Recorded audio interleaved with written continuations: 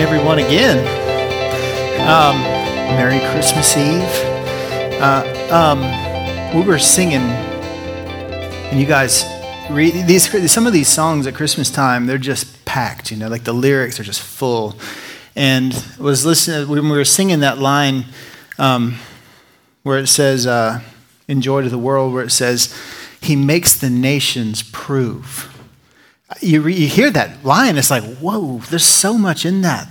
He makes the nations prove. And now you think about the distress that people are having about events going on in the world right now. What's going on with Israel and Palestine? What's going on with Ukraine and all these other things? And I don't know the answers to those questions on like the micro scale, on the right now. I don't know the answers to those questions. But I do know this, and this is the beautiful thing about knowing and serving God. He gives us the ultimate certainties. And one of the ultimate certainties we have is that when God is done working, whatever it is he's working, around the world and throughout, he's working everything, everywhere, all the time. At the end of it, he will make these nations and all nations prove the glory of his righteousness.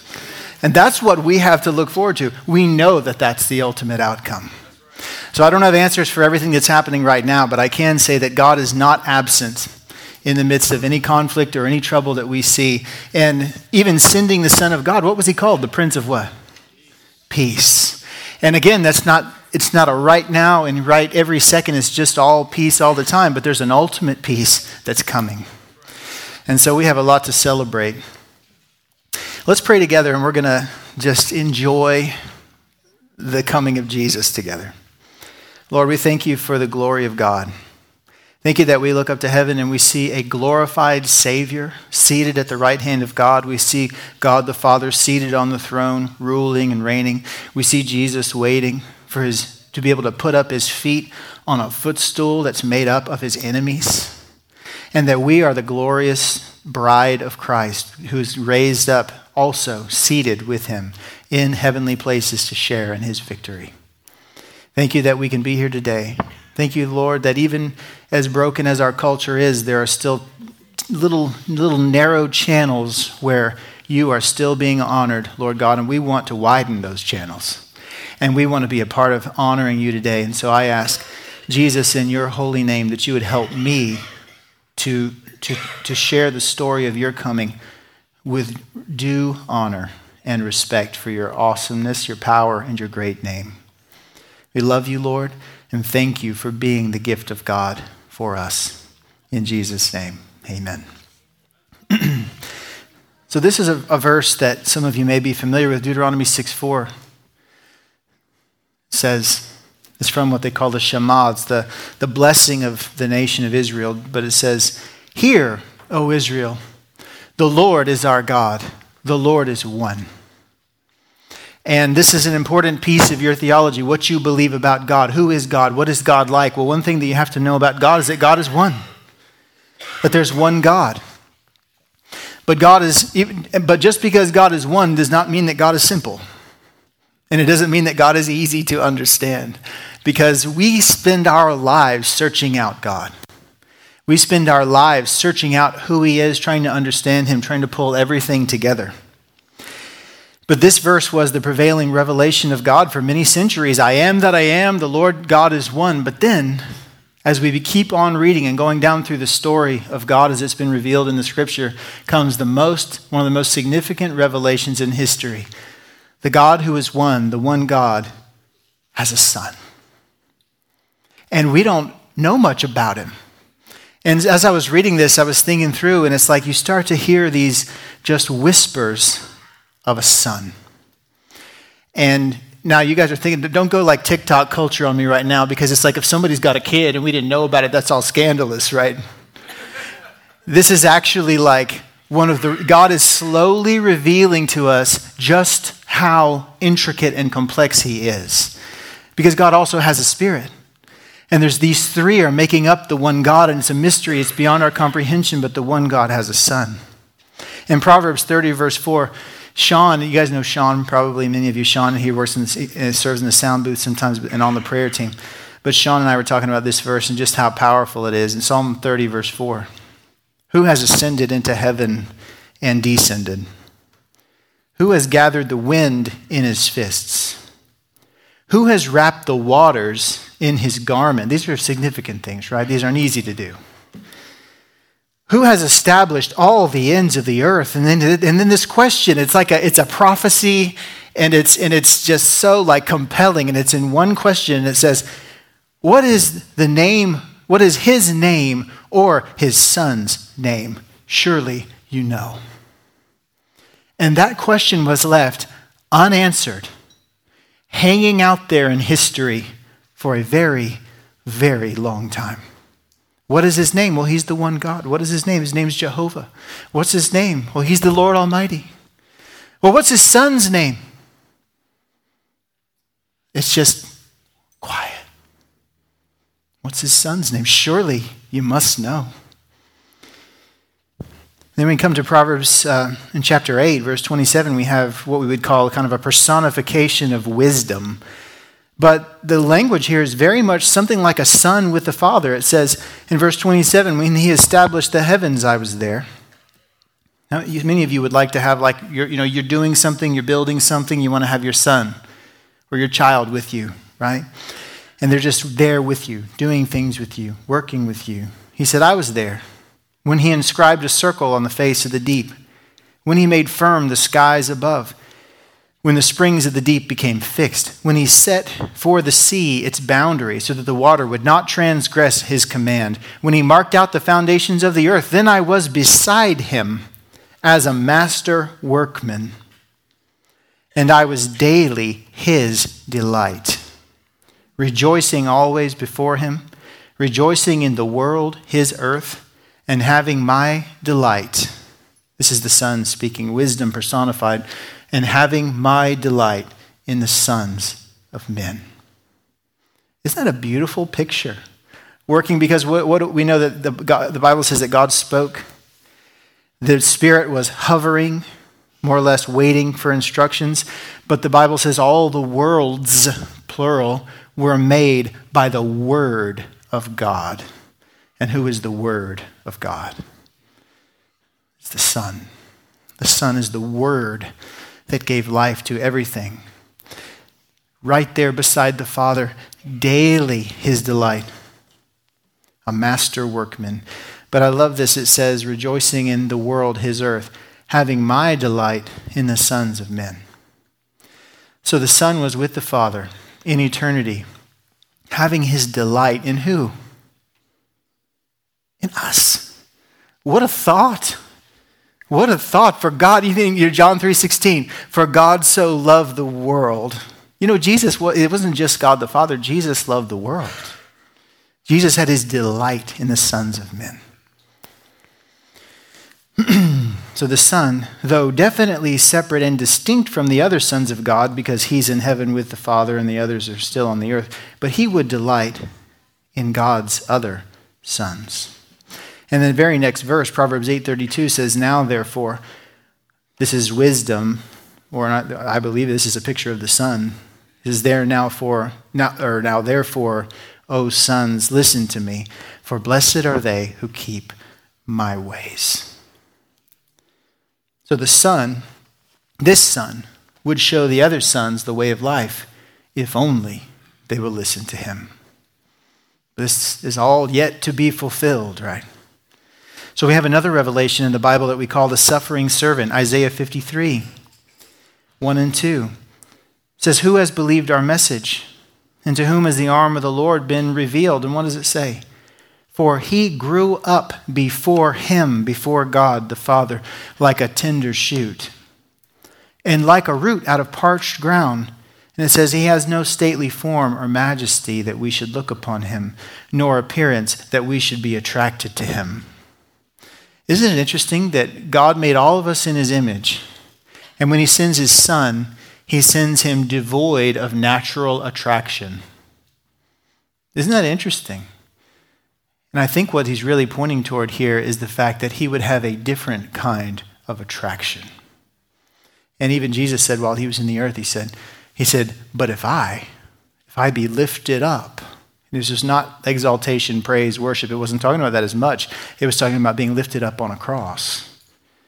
He said, if I, being lifted up, When I'm lifted up, he said, I will what? Draw all men to myself. He didn't need natural attraction to get people to come to him because he was given by God something much deeper, something much greater. I will satisfy the needs of the soul. I will meet the need of the spirit. I'll meet the need for forgiveness. I'll meet the need for cleansing, for your consciences to be made clear. In Isaiah 53:10 says, but the Lord was pleased to crush him, putting him to grief. Which is surprising, right? That this is how this would all play out. If he would render himself as a guilt offering, he will see his offspring, and he will prolong his days, and the good pleasure of the Lord will prosper in his hand. So somehow, God would crush this son, and through this, the son will bring forth other sons and please God in the process. I talked with a guy years ago who was Jewish.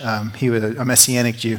And the question he said was often put to him, Isaiah 53. And he said, people ask us, well, how do you, knowing the story of Jesus, like how do you read Isaiah 53 and not believe in Jesus?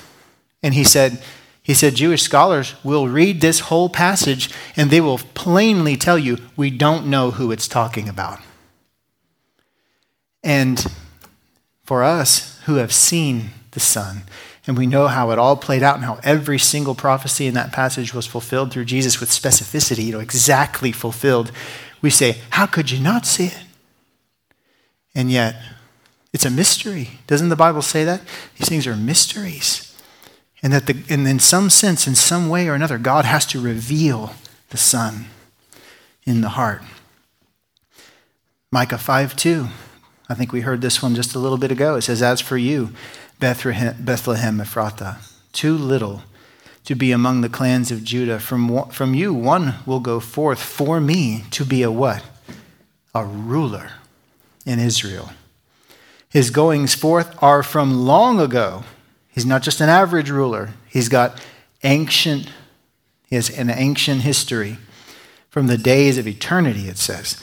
Therefore, he will give them up. Therefore, God will give Israel up until the time when she who is in labor has borne a child. Then the remainder of his brethren will return to the sons of Israel. Even in these passages here, you have like eons and decades and all this like just smashed into this tiny little space, because it's basically saying the son would apparently come as a baby at a time that Israel was given over to bondage, and we know that that was bondage under Rome. And he would gather up the other sons of God. So we have the son comes and he's going to be a ruler, but his history is ancient. He goes way back. He has a history as old as God. And but he's going to come, and it says the remainder of his brethren will return to the sons of Israel. So they're going to be all gathered in. In Psalm 22, 9 and 10, it says, yet you are he who brought me forth from the womb. You made me trust when upon my mother's breasts. Upon you I was cast from birth. You have been my God from my mother's womb. So God would be the son's God, not from infancy or from childhood, but from before his birth. From the time he was in his mother's womb, he was God was his God. So this is not just your average person, not just your average birth. And so in Isaiah chapter 9, verse 6 and 7, it says, for a child will be born to us.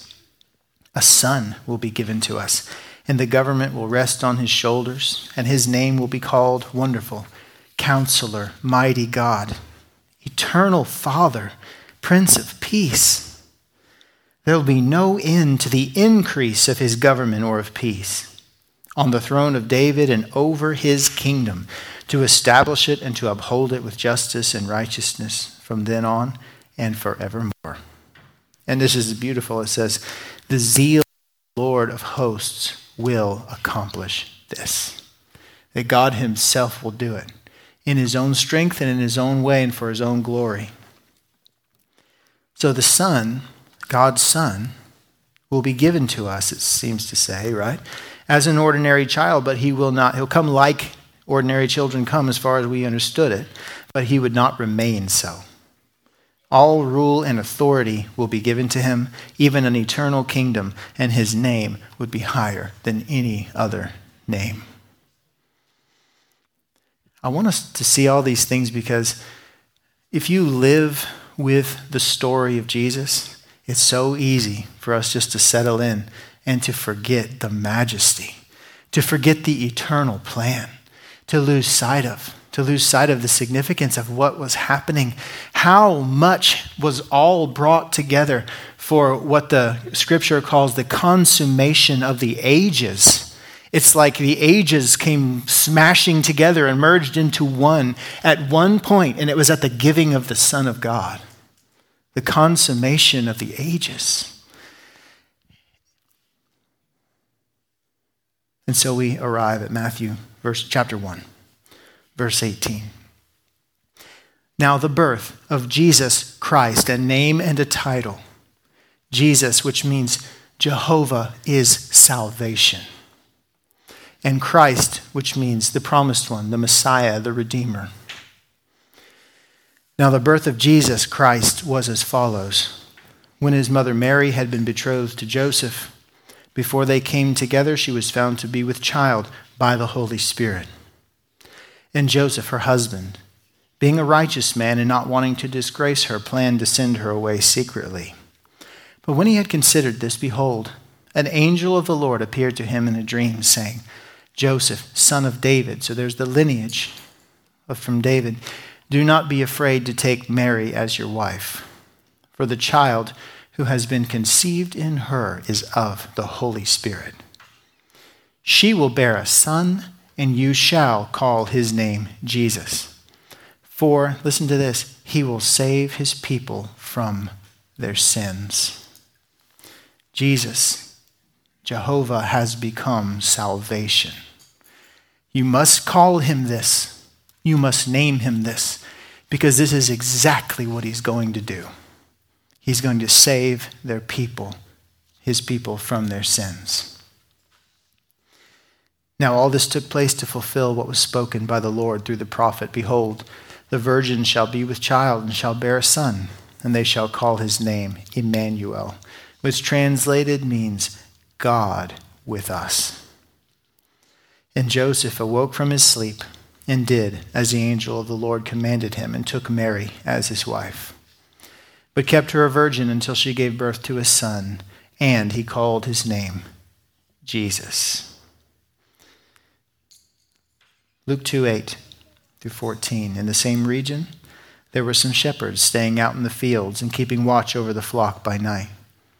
And an angel of the Lord suddenly stood before them, and the glory of the Lord shone around them, and they were terribly frightened. But the angel said to them, do not be afraid.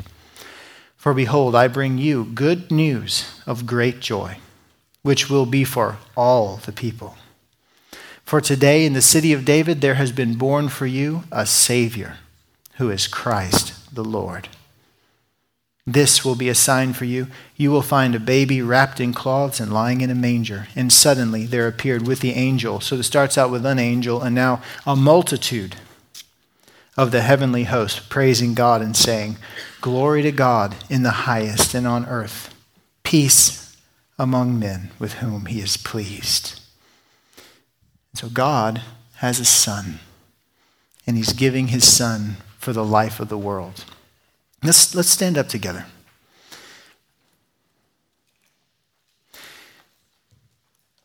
So we started with a question, and the first part of the question was, who could do all these things? Who could gather the wind in his fist, the waters in his garments? Who's established all the ends of the earth? What's his name? Let's all say together, the Lord Almighty. The Lord Almighty. And what is the name of his son? Let's all say that precious name together. Are you ready? Jesus. Jesus. We are standing in the glory light of this revelation. God has a son, and Jesus is his name. Jesus the Son was given 2 men as a man, and he was given 4 men so that we may become sons as well, as children of God and heirs of the promise. We have received such a gift from God, such a gift, and we don't want to take it for granted.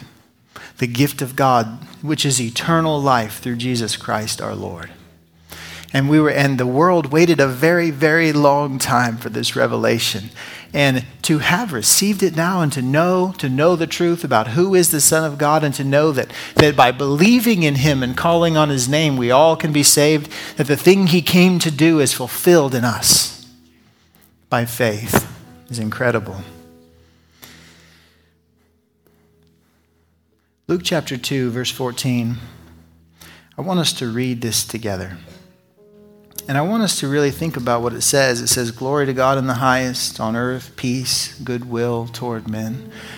Some passages say, some translations say, on earth, peace. Then it says, and toward men upon whom his favor rests. And if you're in Christ today, you are a person upon whom the favor of God has rested. A person who is approved in Christ. A person who he chose, the Bible says, from before the foundation of the world. Which just blows our minds. It's unbelievable. But that's how we came to be in Christ. But the angels sing this, glory to God in the highest. They're like it's, think about it. I said the consummation of the ages, and the angels are saying, it's happened. It's finally happened, and all the glory belongs to God. So let's read this verse together with heart and with passion. Let's read these words aloud. Are you ready? Glory to God in the highest, and on earth peace, goodwill toward men. Praise God. Let's glorify the name of Jesus together.